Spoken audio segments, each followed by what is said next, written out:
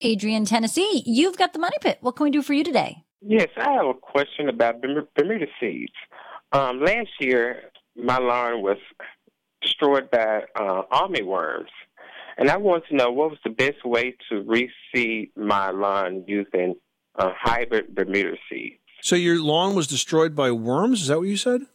Yeah, armyworms. Armyworms. Oh, interesting. Yeah. And what did you do to address the infestation? We used pesticide. Mm-hmm. Okay. Did you kill the lawn in the process? Some of the Bermuda.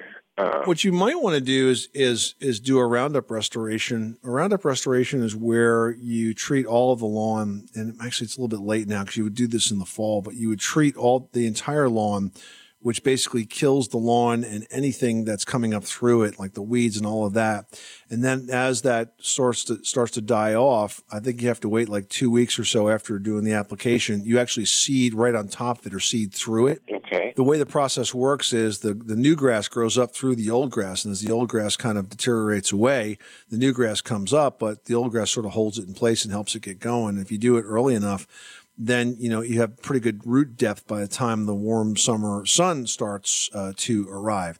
And in terms of selecting that seed, you mentioned a couple of seeds. I'm not quite sure with whether or not either of those work in your part of the country. I might do some more local research on that. But if you've had a diseased lawn in the past, that's one way to deal with it. We did that to our house many, many years ago. And what we got after the very first spring, it came up and we had a nice green lawn. It was thin.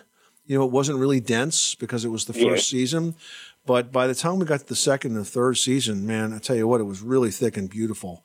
And I'm very, very happy that we did that, because the other option would have been to continually treat every ailment the lawn had with pesticides. And I was very pleased to just having done it once and not having to do it again. I will say, though, it's kind of shocking, though, when your entire lawn turns brown at the same time. Your neighbors kind of wonder what's going on at your house. But it really did work. So it's called a RoundUp restoration.